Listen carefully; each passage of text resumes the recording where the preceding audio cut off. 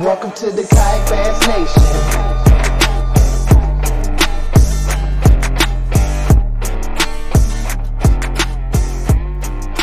All right, what's up, everybody? Welcome to KBN Live. Happy Monday to everybody. We got a huge show tonight. We've got a special guest, first-time kayak winner, but everybody recognizes him as one of the most legendary bass fishermen of all time. Mike Iaconelli is on KBN Live again. Ryan, what do you think about that? Craziness. It's craziness. Well, let's get him on here first, and then we'll go ahead and tout that one.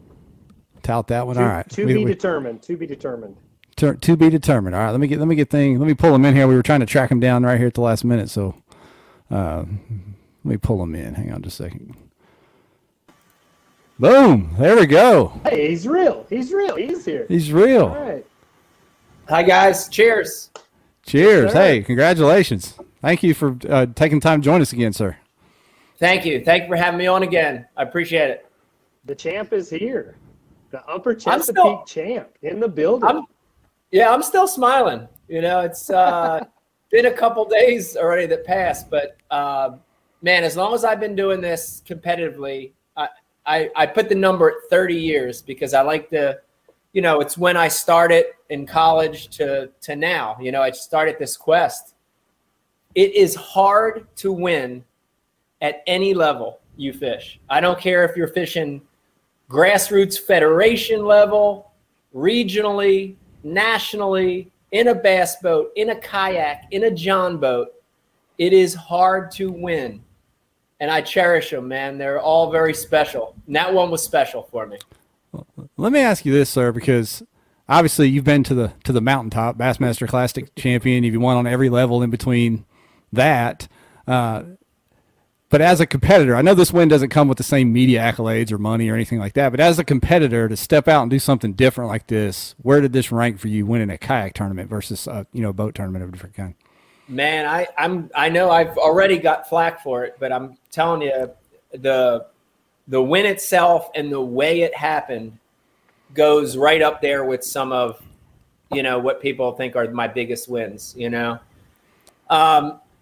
You know, like the classic win was life-changing and career-changing, but, you know, that moment of winning, that moment of catching a fish and it being the winning fish and it's the drama behind it, it felt the same as the classic.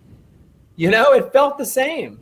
My win on the Delaware River, which was one of the biggest wins in my career because it's my home fishery, that felt the same. You know, so it didn't really feel any different than some of my biggest wins. And it didn't feel different than some of my wins that nobody knows about. My first club victory, Top Rod Bassmasters in 1990. I remember the first time I won as a solo competitor in my John boat. That was a huge moment for me. I can close my eyes and remember the winning fish, right? So, I mean, it's all the same, man. If you're a competitor, I don't think it matters. Arguably, you had more to prove in the kayak side. Like, everybody knows you can catch them out of a bass boat. We've seen it. We've seen it on TV. We've seen it on the internet. You know, you started this kayak journey on the national trail scene last year at the Susky. And everybody's been like, you know, okay, like, you know, he's a pro. Clearly, you know what you're doing. I mean, you make a living doing this stuff. But can you do it out of the kayak? Can you change your mentality to target, you know, a smaller area, really slow down and focus and pick a place apart instead of the advantage of being able to cover so much water? And I mean, I think you shut a lot of people up with that one, and you did it the right way. And that's one of the things that I'm most proud about. You weren't up there running around in your big boat, you know, with 14-inch screens, dropping pins everywhere.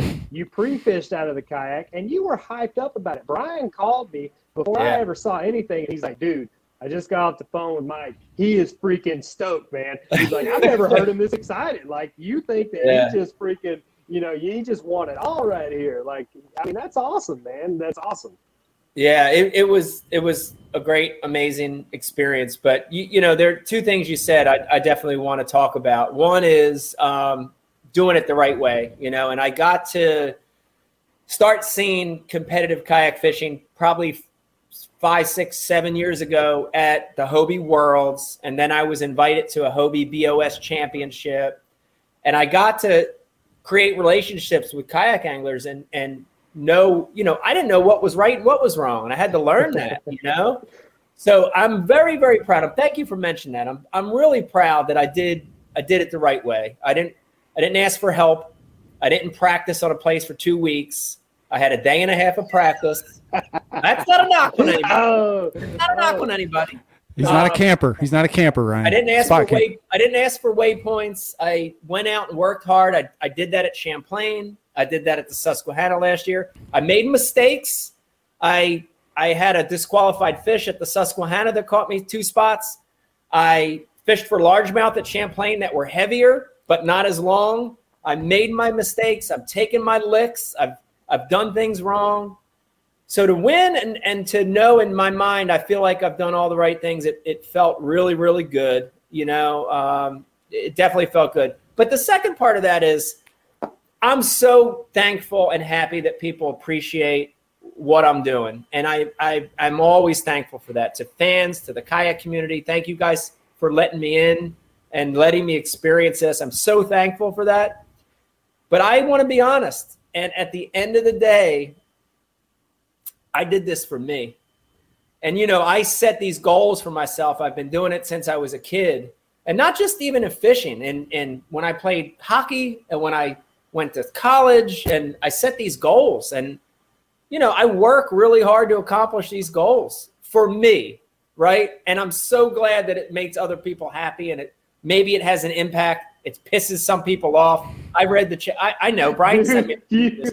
I know. We'll get into that. Here in a little bit. But here's the thing. I take all that in stride, and it's okay. It's okay. It's okay that people love it. It's okay that people hate it. It's okay that people think it's the best thing. It's okay that people think it's the worst thing. At the end of the day, I did it the right way. I did everything I could do in my power to win, and I won. I did it for me. It was a check mark. It was a bucket list. You can't take it away. Let me see if I can show you. I'll show you the profile. It's sitting over there with my classic trophy, with my AOY trophy, with my elite trophy. I got it. So it was for me. Yeah, every level. It's awesome. I wanted to ask. Go ahead, Ryan. Sorry. Go ahead. No. I was going to ask Ryan. I think talked to you at your first Hobie event you competed in. I think it was the River event last year. Yeah. And you talked about what you didn't realize, 2-day tournament and all that kind of stuff out of a kayak. What was your biggest leap from then to now? Was it landing the fish, managing an area? What was your biggest leap kayak fishing from that first tournament to now? Oh, all of it. All of it. We could do an hour on it. I'm not kidding. I'll give you like the shorter versions, but managing an area for sure. I'm a power fisherman. I'm such a fast fisherman anyway. I really had to learn to develop an area and find different things in that area, and especially the decision that I made on the Susquehanna Flats, where I was sort of committed once I got out in that flat. I didn't have the time or the energy or I didn't have the ability to do a lot of moving. So definitely I'm learning to maximize my fish as a kayak angler. And that is making me a better fisherman across the board, right? So what I'm learning in kayak fishing is going to help me in the big boat. It's going to help me in my John boat. It's going to help me when I'm bank fishing with Vegas. I really feel like, when you learn stuff like that, it helps you across the whole genre of fishing, So learning to manage a spot, learning to land fish. In this one, I consciously decided not to use a net. I had issues with the net at Susquehanna. I had issues with the net on Lake Champlain. And in this one, I did not use a net. Even on my soft stick bait fish, 8-pound line through milfoil and hydrilla and every vegetation you can imagine. So I landed fish different in this one. Everything. Hook setting style, rod choices have gotten better. I've gone to longer rods in general. I mean, a lot of the things that worked for me, they were a buildup of, I don't want to say they were all mistakes, but the learning that I've experienced in the last 2 or 3 years of kayak fishing, and it fun fishing and in tournaments. How many rods are you taking with you? How have you whittled down your rod collection? It looked like a cell tower back there, Ryan, in the pictures I saw. I saw he still had a few on deck there. Yeah, so that's another thing that changed. I was really big early on, my first my first couple years of kayak fishing, that I didn't need a lot. And I remember fish with Morgan from Hobie, and I had a great experience with him fishing in the salt. I showed up with 4 rods. He looked at me like I was an alien. And I'm like, I don't need more than 4 rods. And the more that I started getting into the competitive side of kayak fishing, the more I realized you do, right? It's like golf. You need different clubs for different shots, right? And my happy number now is 8 to 12. And that 10 number is what I really, really shoot for. And I utilized 10 at Champlain this year. I utilized 10 on the Upper Bay, and it feels right. That feels like the right number to me. And I always try to have a nice mix between power fishing rods and finesse fishing rods. And I did on the Upper Bay last weekend. You could just be like Ryan and have one rusty hook and a old rod and go for it. Well, here's the difference. I don't recommend it. All right, I don't recommend it. Well, here's the difference. You're a really good fisherman. You're a natural talented fisherman. Yeah, I got to work for everything. I'm kind of not a natural fisherman. I kind of not that good. So I need the extra rods. I need time on the water. I need all that, man. I rely on what's called blind luck. That's how I got big bass on the Susky. I just rely on blind luck. When skill can't get it done, just cast until something big bites, and then you'll be in good shape. It's just a lunch money legend, dude. That's all it is. Yeah. No, Well, Pulling you along. It's stubbornness is what that is. You say, I don't know. yeah, well, you say the word luck, and I think that word is an interesting word because it's luck a lot of times. I think goes hand in hand with effort, right? And you have to put yourself in a position to be lucky. And some of the biggest wins in my career happened because I kept pushing and pushing and pushing. And this one was no different. And like I said, I'll remember this when I'm on my deathbed. I'll remember this tournament because it happened at the very end. The winning fish happened at the very end. And it was incredible. It's so surreal when it happened. And if you're watching this and listening to this right now, I promise you it's happened to you. Whether you were in a major tournament or a fun tournament or fun fishing, you've had those experiences where the magic happens in the last minute or 30 seconds or 3 seconds. And it was incredible to know. I knew in my mind as I was watching that time go down, and I'm flipping and flipping and flipping. And I decided to spend those last 20 minutes punching mats. And every time it would sink in the mat, I'd be ready and ready and ready. But I just kept watching that time click, and 20 minutes, 15, 10, 5. And, self-doubt and negativity always wants to push through. And it was with me. I'll be honest. I could hear it. Oh, man, I suck. Because I missed one good bite. I whooped on a good bite.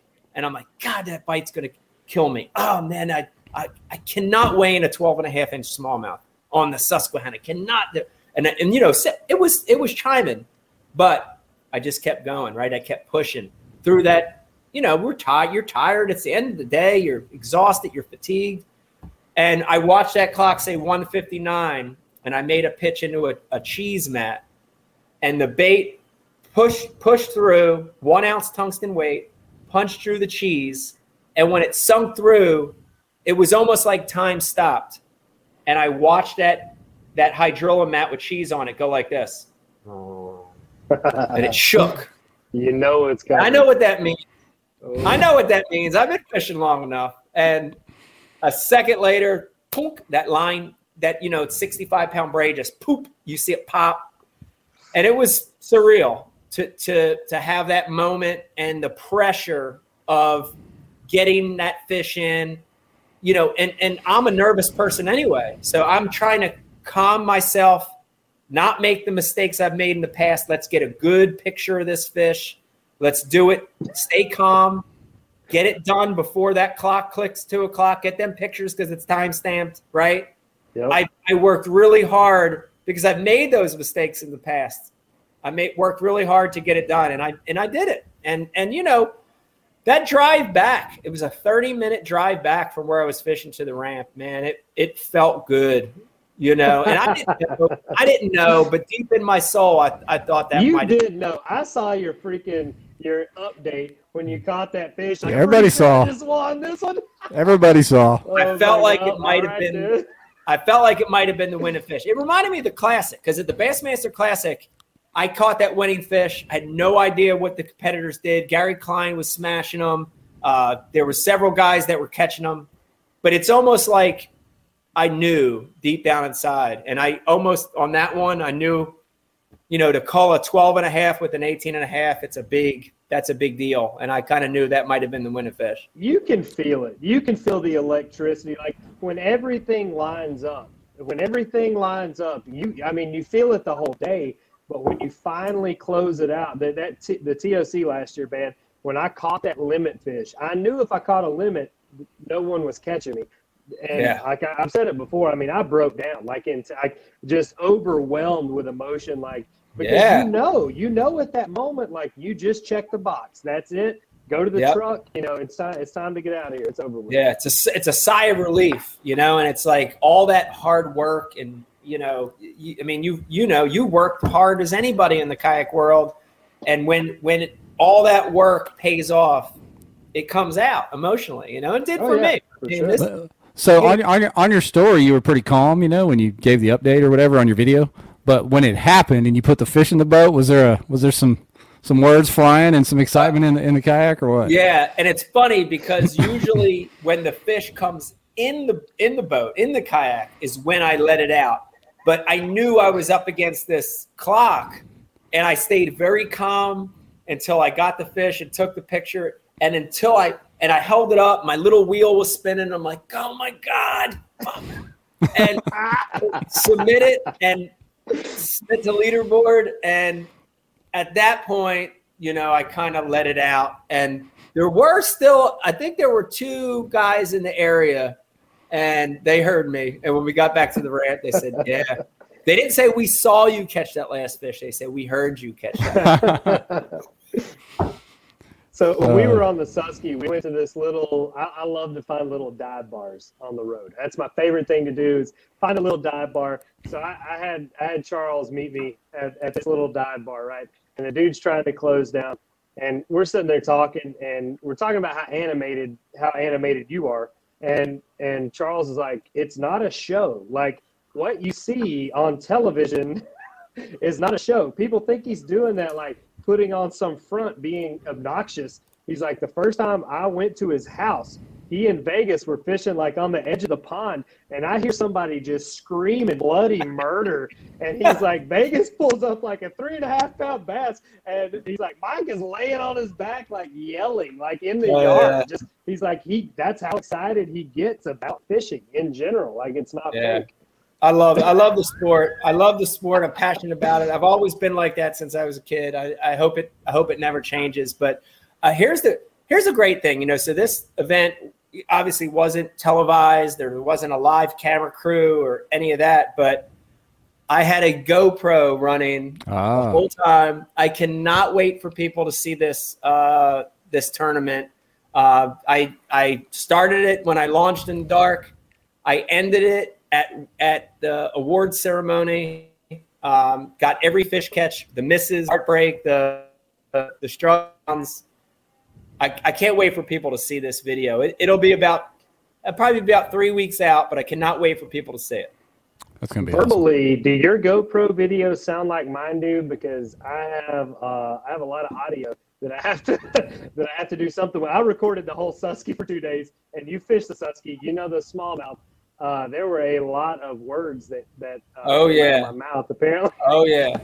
Yeah. And My I videos, sent some to my buddies, man. I'm like, I don't even know what I'm talking about. Like, I have no idea why I would put that combination of words together, to be honest. Put the raw footage out, Ryan. It's the internet. yeah. Well, thank I don't God know we've if that's got a good idea. Yeah, we've have an amazing in-house editor, Justin Suarez. Shout out to Justin. He has to deal with a lot of beeps. He has to edit a lot of stuff out. He has to hear me talking to myself a lot, and I do.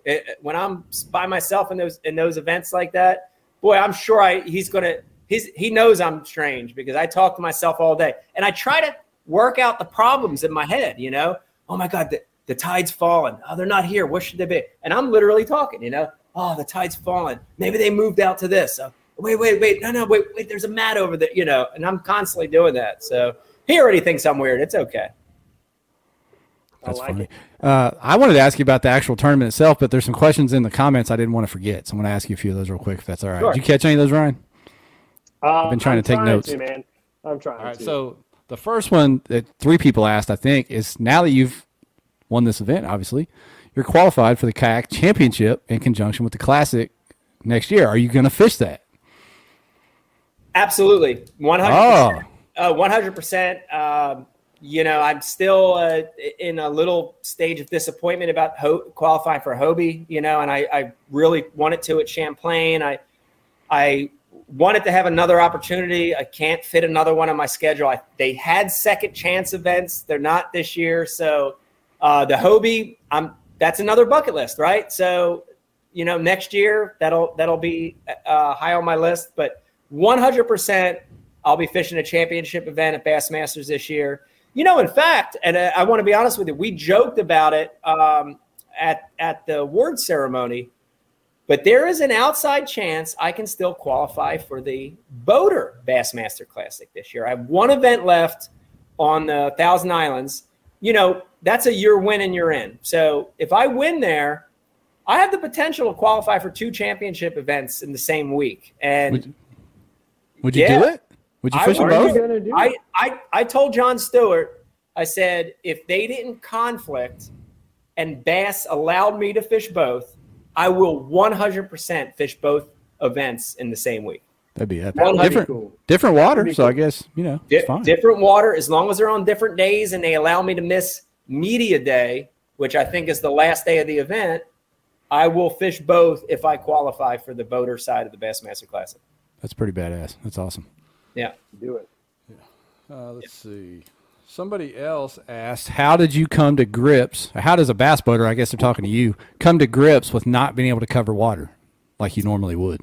Yeah, that was a tough one.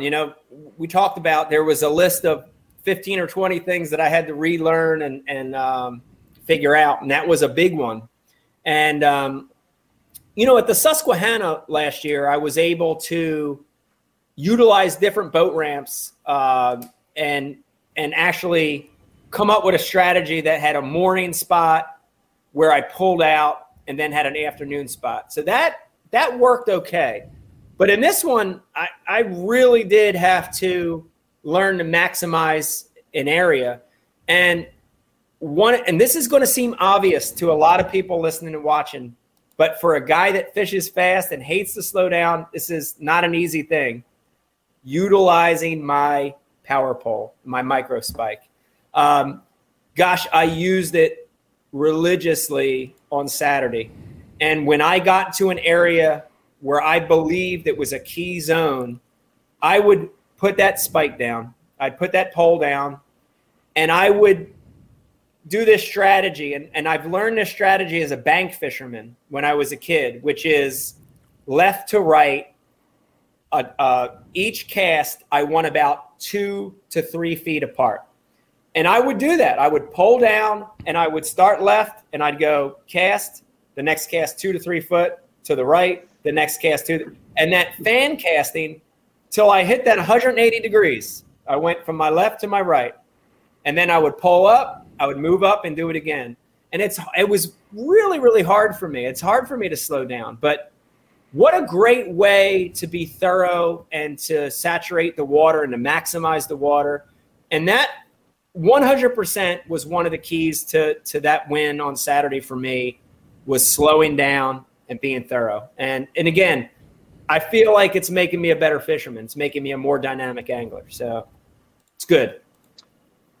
And overall, I mean, I think seeing the pros come over and fish these events, not only does it teach you guys something, and you kind of get a different viewpoint on how this complete other sector of the sport operates. Yeah. But from people on the outside looking in, because I've got a ton of buddies that fish the local derbies and stuff out of bass boats or whatever, and they look at kayak fishing as lesser than. I mean, they do. Like, it's not that's, I mean, pretty common. I feel like if you're in an $80,000 glitter boat, you look over and see a $3,000 kayak, you're like, ha, what's this guy doing out here? But when you guys that have literally, made careers out of this come over, and no offense to any of your previous performances, but get beat by a dozen kayak guys, then they're like, oh shit, like these dudes may actually know what they're doing. And I know that it's a different dynamic. You have more experience and a broader skill set, generally speaking, in your mind, just mentally approaching these tournaments. But I think that really shows kind of the overall skills of some of these guys that are in the kayak sport. Not to say they couldn't, a lot of people are like, oh, they should cross over and go bass boat and fish some of these pro trails, but that's not going to translate either. Just like you coming over to fish kayaks, like you don't have the mentality as a kayak angler to run and hit, a dozen spots in a day, just power fishing, just looking for those pie bites. Yeah. Like it's a complete different mindset. It is. And I can tell you, and again, I'll probably get a lot of flack for it, but kayak angling is probably harder, in my opinion, than big boat tournament, top level tournament fishing. It really is, because I think there's more strategy. I think there's more physicality, right? You got to have balance and you got to have strength. And I think in a lot of regards, it's tougher on the kayak side. And it's a challenge. It was definitely a challenge. And hey, listen, I won and I'm stoked and I'm excited, but I am by no means even in the top 20 or 30% of the best kayak anglers in the world right now. I'm still not there. I still have a lot to learn. And that's okay. That's okay. It took me a really long time to get to be in that top 20 or 30% as a boater. So it's going to take me a really long time to be in that top 20 or 30% as a kayak angler. And I'm okay with that. I like the process. I like the process of failing and doing the wrong shit and then having a good event and winning. I love that process. I'm okay with it, Here's maybe the most important question of the night. Is Aaron White your hero like you are his, the TD of that tournament? Absolutely. Absolutely. No, I'll tell you that's a tough job. All the tournament directors, really tough job, from the kayak tournament directors I know to the big boat tournament directors I know. It's a very tough, stressful job, and I don't take that for granted. I know how tough that is, but Aaron ran a great event. He made it fun. I'm so glad that I won at my first event was a Bassmaster event with him as the tournament director. It felt fitting for me. A lot of my success as a professional angler, the start of it was at Bass. And it's nice. It sort of feels like, to me, it brings it full circle that my first big win as a kayak angler, hopefully there'll be more, but my first big win was at Bass. So I don't know. I don't mean to tell on Aaron. I don't know if he completely fangirled out when he was handing you that trophy. I've known Aaron for about 5 years, and I literally love Aaron to death. He stays with me whenever we travel together. Like, he is my boy. He loves some Ike. He will fight you over Ike. Yeah, I'm serious. You better not. I mean, if your Ike real backlashes, you better not say shit about it. He will fight you over that. He loves some Ike. So that, to me, that was the best part of this, is Aaron running this tournament and you winning it and him getting to share in that moment from somebody that is quite literally, his fishing hero. Like that, that to me is the best story in the whole thing. Like that's awesome. That's great. And again, I don't know if you knew that. I don't know if he had sign his chest or anything. Like I didn't know that. I didn't know that, but that's awesome. That's great to hear. But the other thing I did appreciate is, Aaron knows that fishery, and it was tough, right? So on paper, it's real easy to look at it from afar and see the top 4 or 5 guys, anglers in that event, and say, "Oh man, they caught him." 89 inches, 87 inches, 80. Man, they caught him. Dude, that place is a bear. It's an ugly beast in August to September. It's ugly, ugly, ugly, ugly. And I got to talk to Trey, who came in second in that. Shout out to Trey. Great event. Trey actually rigged out my kayak that I used in that event.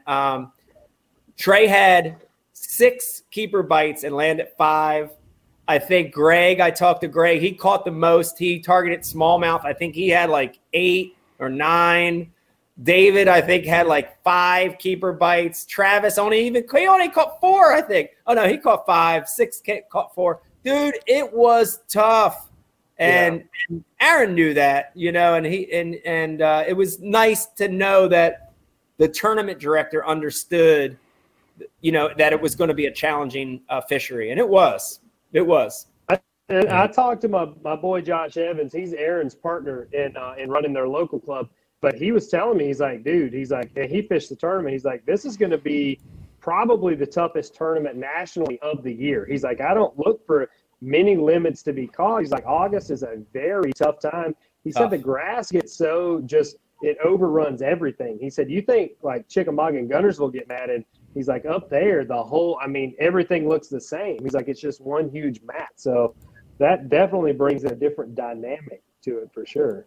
Yeah, if guys that are watching and listening right now that fished it, they know it was not easy. It was a challenge. I don't care where you were, if you were in a river or up the creek or out on the flat or fishing retreads, whatever you were doing, you were not catching a lot. And that's a tough mindset, because like I just give you an example, and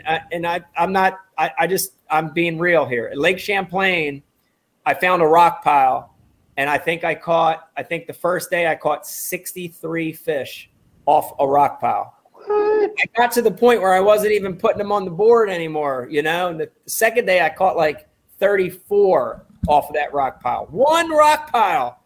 And is that the only rock in the lake? Why were they all sitting right there? It was a special rock. Have they never seen a rock before? It was a special rock. But, you get to those events where the fishing is so I don't want to say easy, but it's so good. And they're fun. They're great events. And I love those events. But there is something to be said about grinders. And when you do well in a grinder, all the anglers that checked here, the top 30 anglers that checked in this event, dude, you did something, and you feel proud of that because you knew what you were up against. And I appreciate the grinders as much as I do the blowout tournaments. They're just as important, That's something they talk about and ask all the time on the Bass Talk Live podcast. They always argue about which one's your favorite, grinder versus a slugfest. Which do you prefer? I like them both. I would say in my career, I've been better at grinders. And I think that's a lot of growing up in New Jersey and having the stingy-ass tidal Delaware River as my home fishery. I think a lot of that comes from that. But as a guy that likes something pulling back, I'd much rather catch 40 or 50 in a day. I like shit pulling back on the other end, I like to hear that. I like that a lot, So, oh, man. You see Travis's comment there? He says if you go 2 hours without a bite, you start questioning your whole existence. You do. And on tidal water, it's even worse, right? Because you're around them. And you're just on the wrong tide. I knew that. I knew going in when I looked at the tide charts. And tide charts generally put you in the ballpark. They're not always perfect, but they put you in the ballpark. And I saw low water for about an hour in the morning, and I saw lower water for about an hour in the afternoon. I knew 6 hours of the day, it was going to be the big biting the big one. I knew it. And that's tidal water, and those fish learn to feed on those key low water windows. With exception of the spawn, the other 8-10 months out of the year, right? They're feeding on the tide windows, and those fish, that's how they live. And you're really you just struggle when water's high, and we had a lot of high water in that tournament. And a big moment for me in that particular event was I caught my big fish. It was a 19.5 on almost a dead high. It was actually still coming in. It was what I call almost balls high. And to catch a 19.5 on the worst water was a gift. And when you win tournaments, I've said this before. If you've watched Ike Live, you've heard me say this many a times. To win a tournament is like getting struck by lightning. You sort of can't stop it, and you can't get out of the way. And key things have to happen, So my decision to start where I started was important. Catching that 19.5 on a tide I shouldn't have caught him was important. That last fish was important, right? It's like getting struck by lightning, man. I couldn't get out of the way of it, That's what I tell everybody, like to lose a tournament, to not win a tournament, only one thing has to go wrong. Only one thing has to go wrong. To win a tournament, 11,000 things have to go right. Like literally everything. You got to check your knots. You got to have, I'm terrible about not changing my line every 3 years or so. Like it's my own doing usually because I'm lazy and I'm late to the ramp and all this stuff. But, like there's any number of things. Your line can get wrapped around your drive. You can try to net one and knock the damn thing off. Like anything can happen to make you lose a tournament. But to win one, all the cards kind of have to fall in your favor. And that's the amazing part about these guys in our sport that are so freaking consistent, man. Like the Jody Queens, Ewing Miners, Russ Snyders, Cody Miltons, like those are the guys that manage to stack the deck in their favor and everything. It seems like they're just touched, and I don't know how you get to be that touched, but we definitely have those. Yeah, you're in that bucket list too, and all those guys you mentioned. Again, when I talk about that top 20% of the sport, again, I'm so happy for this win. It is a bucket lister for me, but I want to be one of those guys. I'm not done yet. I've got plenty of years of fishing ahead of me. This wasn't a phase. It wasn't. It wasn't a fad for me. This is something I'm going to be involved in for a long time. So I look up to those guys. All those guys you mentioned are really amazing, consistent anglers, and they're at the top of their sport for a reason. And I would love to be one of those guys. Right. Hey, Ryan. Yep. Go ahead. I was going to say that his next bucket list item is making the KBN top 25 at the end of the year. Yeah. Yes. Bring him. Might be. Yeah. Bring him in. The power rankings. Climb the rankings. Yeah. Might be. A serious question I have, obviously, you are a marketing machine. You've done very well with that across, many different avenues here. What do you see some of the names that we just talked about? And I know being active and putting yourself out there is a big part of it. But what do you see as being able to cross over as a kayak angler to expand kind of your reach, to reach outside the realm of just kayak fishing, so we do begin to see some more monetary support, to be honest with you, to allow folks to really go all in on this? Yeah, it's a great question, and I think it's the same in any of the segments of sport fishing, which is, visibility, right? Getting out there, getting to as many people through as many different ways as you can. That visibility, that content, that exposure is key. But at the end of the day, you have to create a brand that's true to who you are. And when that's relatable to people, they gravitate toward it. And the beauty of that is the very best brands aren't false and they're not concocted. The very best brands are who you really are. So, every one of those names you mentioned, they've got amazing brands, and they need to take hold of that, to flush it out a little and to massage it a little.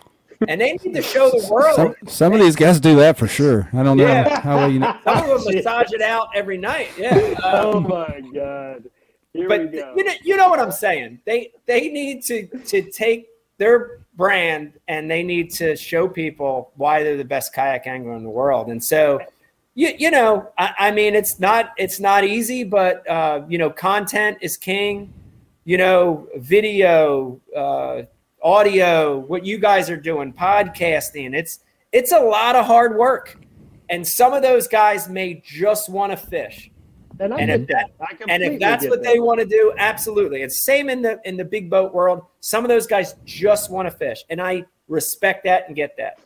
But other guys are going to want to do more and push the envelope and work every day at it, not just tournament days, but every day, every hour of every day. Think about how you could get out to more people and how you could reach people and how you can grow the sport. When you start thinking about that every day of every minute of every day, dude, that'll start pointing you in the right direction. I don't think some people understand the work involved in the hustle to make something like that happen. It's a lot. Let me tell you, I've not done this many interviews in 2 days. I'm so humble. I'm honestly so humbled by it. I cannot. It's amazing. Like today, I lined up like 4 or 5 more. I'm like, man, I feel like I've just won the Classic because people are interested. People are excited. I want to get them excited, right? Like I did 3 today with, they don't really know kayak fishing, and it was great to try to spread the word about why I do it and why it's special, why it's fun. And, that stuff's important, man. And that's how you grow a sport. That's how you get more people fishing. And that's what we want. We want that, And I'll use this as an example. When the Ike Edition Hobie came out, right? I made a comment, and of course there are plenty of Ike fans in the world. I was like, man, it would be great to see these kayak companies throwing some food back to the kayak anglers themselves. Not that you're not a kayak angler, but I'm talking about the people that have been, chasing this shit down the road for the last 10 years. And people are like, oh my God, Ike is a huge marketing bubble. I get that. I completely understand that. That's not the point I was making at all. I think at some point, the kayak industry itself is going to have to start lifting up its anglers. Like when you won your first Classic, right? You sign all these endorsement deals. These companies are lifting you up because of what you want. And if the industry itself doesn't begin to lift its own up when they win these big, huge kayak tournaments, like you kind of have to take care of the inside. And that's where I want to find out where the line is. At what point will they say, okay, this kayak angler has enough reach or enough clout or what, however you want to look at it, they're worth investing in. And I guess probably the Hobie Special Edition kayak was a bad platform to take that stand on. Obviously, that's a pretty big deal for Hobie. But in generalities, what I was trying to say was, what's it going to take for these companies that are strictly in our industry to make some kind of investment into their anglers? Hey, that's a big question. We had the Jody Queen Special Edition Reader's idea, and the Russ's Reacher Rod was going to be a huge seller when they canceled that. So I don't know what else to do. We tried on that. Yeah. But I think that's a bridge we're going to have to cross as an industry ourselves. Yeah. And there was a sent-in question from one of the they weren't going to be able to watch tonight, but they sent me a question to ask Mike, and that was basically it. Is the kayak industry, how's it going to grow? Sponsoring elite pros like Mike versus kayak anglers themselves, is it a give and take? And that was a question they had. So you kind of answered it or asked it there, Ryan, and Mike answered it. So there we go. Thanks for sending that in, Mr. Kravosky. Let's see if I can find any more questions in the comments. Somebody asked earlier, there was 2 questions. Did you fish the flats the whole time? And then second, what was your key baits for the tournament? That kind of goes together. Okay. Yes, I did fish the flats the whole time in the tournament. So I'll back up if it's okay. And I want to sort of give you my mindset on how I came up with that real quick. So I had the schedule. My schedule's crazy right now. We're just in the final stages of filming a new TV show. We've got a couple episodes left to film. A lot going on here. I don't mind. I love being busy.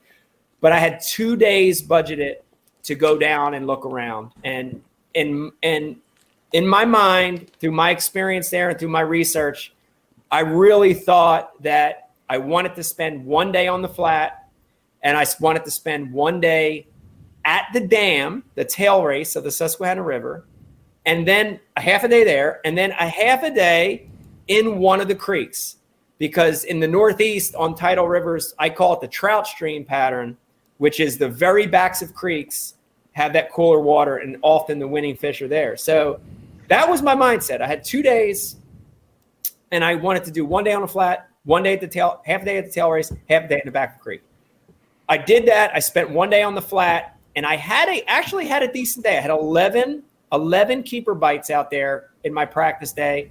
I established 2 areas that had groups of fish. And that's one of the most important things. I want to get in an area where I catch multiple fish. I have multiple bites because I feel like it's an area with fish, right? Getting back to what we talked about earlier, I can't hit 1,001 fish spots like I would on the tidal Delaware. So I wanted concentrations. I found 2 of them out on that giant flat. I was happy. I was good. My next day, these were back-to-back practice days. I started at the dam, at the Conowingo Dam, and I went about an hour and a half and never caught a smallmouth. That was kind of all I needed to see.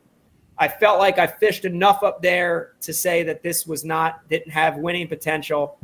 I put the kayak back on the trailer. I started driving down to the Bush River to fish trout streams down there. And I got halfway there, and I I literally got halfway there, and I said, it didn't feel right. As I'm driving, it felt wrong. And I got off the exit of 95. I got back on the other exit, and I drove back to Havre de Grace to put in another half day on that flat. I had the worst day you can imagine. I only had 4 bites in that half day. 1 wasn't a keeper, 1 I lost, and 2 I caught were good ones. But I identified another pattern that was working, which ended up being this mat pattern, this flipping pattern. And that's really how it unfolded for me. So I had a day and a half of practice on the flat. I had some baits that were working, and I had 2 key areas. And that was the setup for the event. My 2 key baits ended up being a Texas rigged, tail weighted soft stick bait.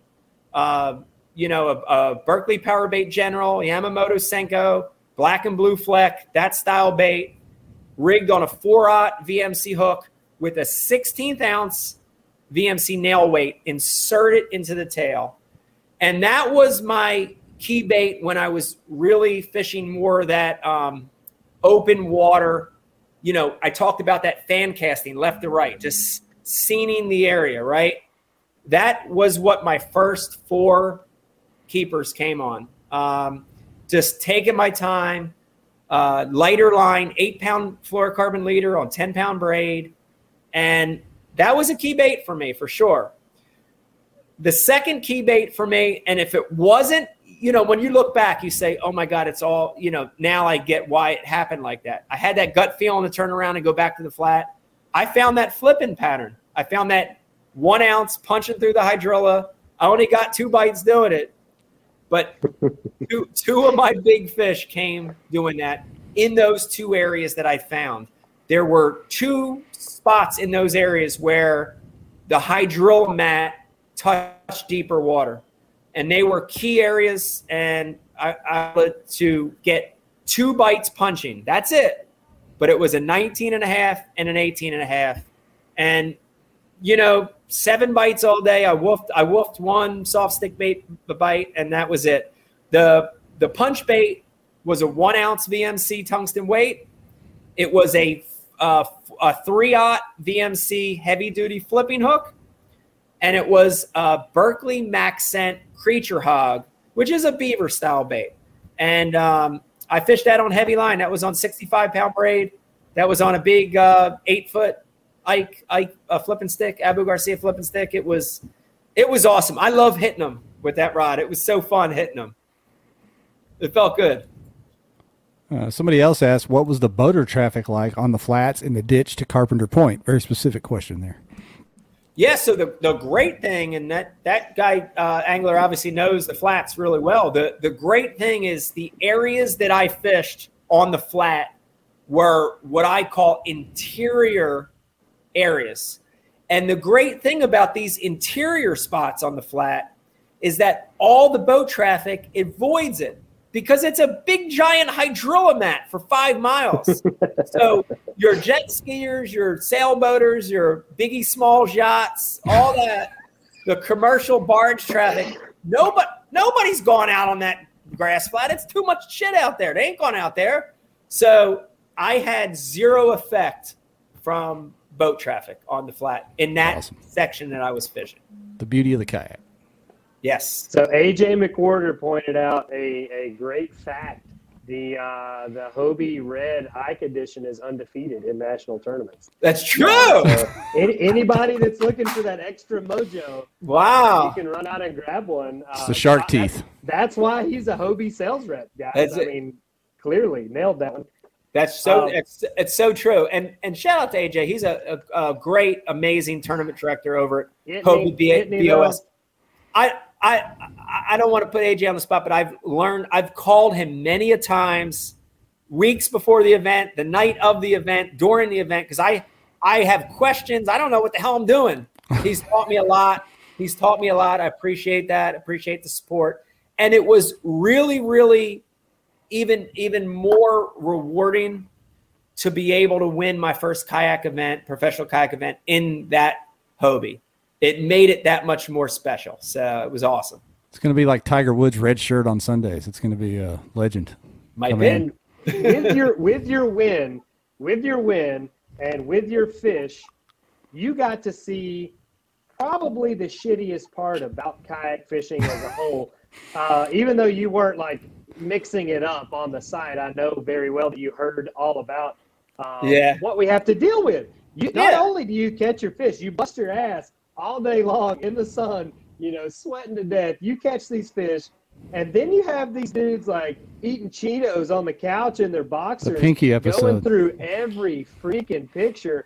And I'm not at all saying that there isn't rules that are in place about whatever edge of finger under gill, whatever the fuck it is. Sorry for my French, but I mean, it's ridiculous that we have this extra dynamic that we deal with, and it's not, obviously you had more attention on you than probably anybody else did going through your stringer, but it's nuts, man. I mean, it's nuts that there aren't 2 judges, there's 5,000 judges that are just trying to pick apart every little thing.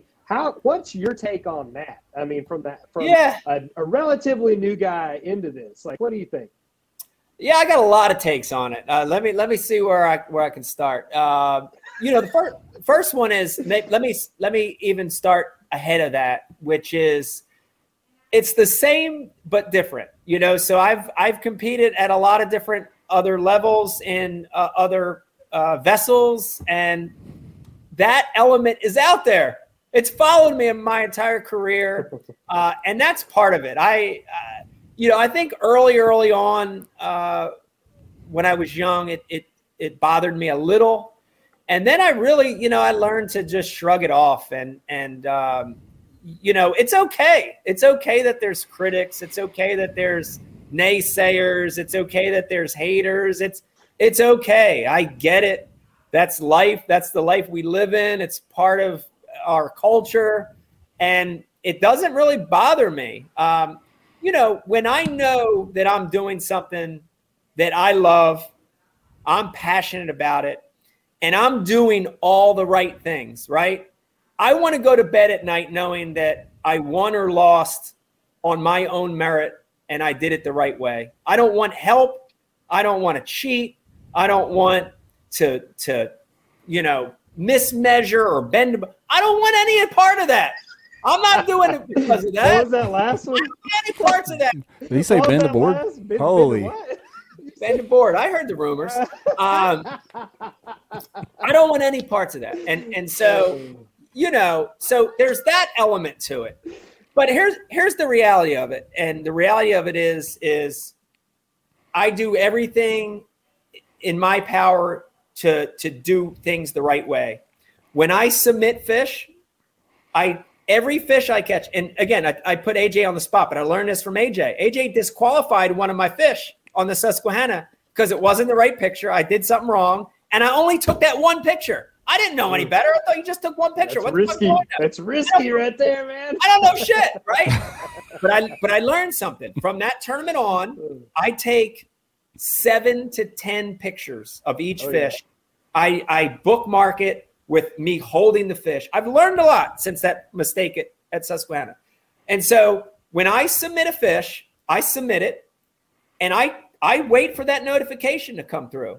And when I see approval from Tourney X, and when I see approval from the tournament director or directors, in this case, there were 2, I did everything right. And I did my job.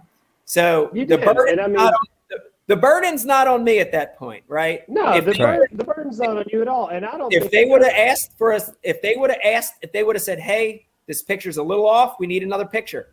I got 7 or 8 more waiting for you. Which one do you want, right? So none of that bothers me personally, and I it's okay. I know I won that event, and I know I did all the right things, so it doesn't bother me. But as a culture of armchair quarterbacks, I don't think it's right, but it's not unique to kayak fishing. You see it everywhere in life, in every sport, in every walk of life, in every business.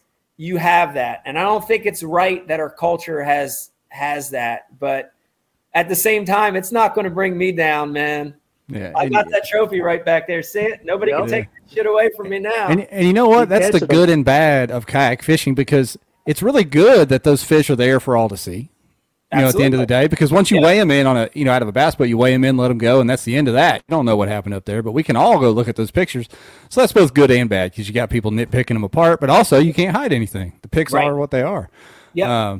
So that's the safety net of it. And like you said, I think Ryan posted one of your backup pictures of that fish in question, and I told Aaron, I was like, send me that shit. Like, people are ridiculous. Yeah. Like, thinking that, and honestly, I hope that you had learned that to take multiple pictures. I text Charles when the fire first started burning, and I was like, "Hey man, see if he's got any extra pictures of that fish just preemptively here." But then Aaron's like, he texted us this morning, sent us another picture. And I mean, honestly, like you said, the burden kind of fell on Bass for accepting that picture, because generally speaking, like, if a judge sees that your picture is unacceptable, they'll either deny it on 30X and put in the comments like, hey, finger was under the gill or mouth was open or whatever it is, or they will reach out to you directly and be like, hey, you got another picture to replace this with?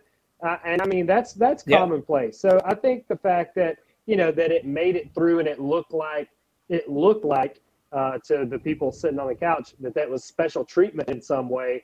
I think that's what kind of got everybody stirred up. And I mean, I'll address that too real quick. I'll address that too real quick. And just to preface that again, I hope everybody knows I'm in this for the right reasons, man. And I want to win by my own merit, and I want to lose by my own merit. And if I make a mistake and it costs me the tournament, I want to lose that tournament. I don't want to win by anything else but my own merit. Yeah. But I do want to address real quick, the favoritism thing or whatever. There's none of that. In fact, it's probably the opposite in Bass. And you got to remember, and I love those guys dearly. I love the staff at Bass and everybody there. But all those years I fished at Bass, I got that a lot. He's the golden boy of Bass. That's so untrue. You don't realize Bass had it out for me from day one. You know how much money and fines that I had to pay Bass over the years? Yes. Do you know how many times I was DQ'd? Do you know how mad they were? They're still mad that I left to go fish MLF. You think they're rooting for me? They ain't rooting for me. Hey, John's in the comments. You got another fine coming your way, I think. I probably have a fine right now, and I love those guys. but I say that sort of. I say that to clear the air that I know those guys, and they 100% would never do that to jeopardize the sport, to jeopardize the name of BASS, one of the best tournament leagues ever created. You think they would jeopardize that to give me a kayak trophy? They wouldn't do that. What does this mean? What does this mean here? John Stewart said light pole. What does that mean? Light pole. Yeah. I mean, yeah, back at the Classic, I had a fit and kicked the light pole. I was DQ'd that thing. I've had so many experiences of it. And I say that in jest. I love those guys. I love what they do. But they would never, ever show favoritism for me or Kevin Van Dam or any of them. You know, there are no golden boys. They have to be this. Not even that little guy with the mustache. What's his name? The guy with Seth and there's no favoritism there. You know, I figure if you get caught doing that, that's the death of your organization. I would say it's the death of organization. You don't want to be that organization, and they know that, and I know that. You know, and I appreciate that. We mentioned it earlier about tournament directors. That's the hardest job in the world. Shout out to John Stewart. Shout out to Trip Weldon. Shout out to all those tournament AJ. Shout out to all the tournament directors out there. I don't want that job. I never want to be a tournament director. It sucks. It's hard. I don't want to be that person. It's a tough job, you know? Yeah. It's like being a referee in sports. All you get's the hate, never a pat on the back. Yeah, nobody's ever happy. I like it. That's right. Jeff, what have you got? What do you got? No. We've had this fellow a long time. I don't want to hold him hostage all night. Although somebody mentioned Jay Wallen's favorite angler said get Zal Dangerous in a kayak. That would be awesome. I don't know about he'd be good. He'd be good in the kayak. I did call out Brandon Palaniuk a little bit because I know Brandon was trying to chase my bass record. I called him out a little bit. I think Brandon would be great in a kayak. You know. Any of those guys are Justin Lucas. Justin Lucas fishes out of a yak on Justin does too. In his Justin does. Jordan Lee does. And you know, look at those guys. They're all little wiry guys. You know, they're perfect for a kayak. You know. Yeah. That's awesome. No, man, I don't have anything else, Ryan. You got anything you want to add? Man. I appreciate it. You're a friend of the show. I appreciate you supporting the Save JT tournament that we did. Will you tell us a little bit about your tournament? You've got a charity event coming up here, Kayak Derby, actually. We do. I'll leave you with two things. Yes, Ike Foundation, you know, our mission is to get kids fishing, right? We really work hard to get new kids fishing. Specifically, you know, like we try to focus on kids that don't normally fish, you know, city kids in areas where fishing's not a thing. They're the kids we're trying to get fishing, but we only hold about 3 or 4 fundraisers a year, and our kayak one is a big one. This is a big fundraiser for us. It's a fun event. We're going to have great prizes. There's going to be great camaraderie out there, a little bit of money up there for first place. It's this September. I see you got it pulled up right there. Invite anybody that wants to come up and have a great tournament. We have it on a super sick lake this year. Lake Nakamixon. It's in Pennsylvania. It's you know, in the tri-state area. So if you're up here, if you're in the South, wherever you're at, come fish with us. It's going to be a great time. All the proceeds generated are going to go toward getting new kids fishing. I'm going to be there. I won't be competing, but I'll be there hanging out. I'm kind of going to be the media boat this year. So I'm going to get to go around live through most of the day with some great coverage on the Ike Foundation website and my website. So we'll have some great media coverage in this one. Get to cover a little bit of the guys doing well. So please come up. It's the end of September, mid to end of September. Come up, go to the IkeFoundation.org and check it out. The other thing, I gave you a little teaser on it, but I did want to mention it before I left with you guys tonight. Really, really big announcement coming up. The specifics of it coming up over the next couple weeks. A new TV show that we're launching. Very, very excited for everyone to see it. It's a unique format.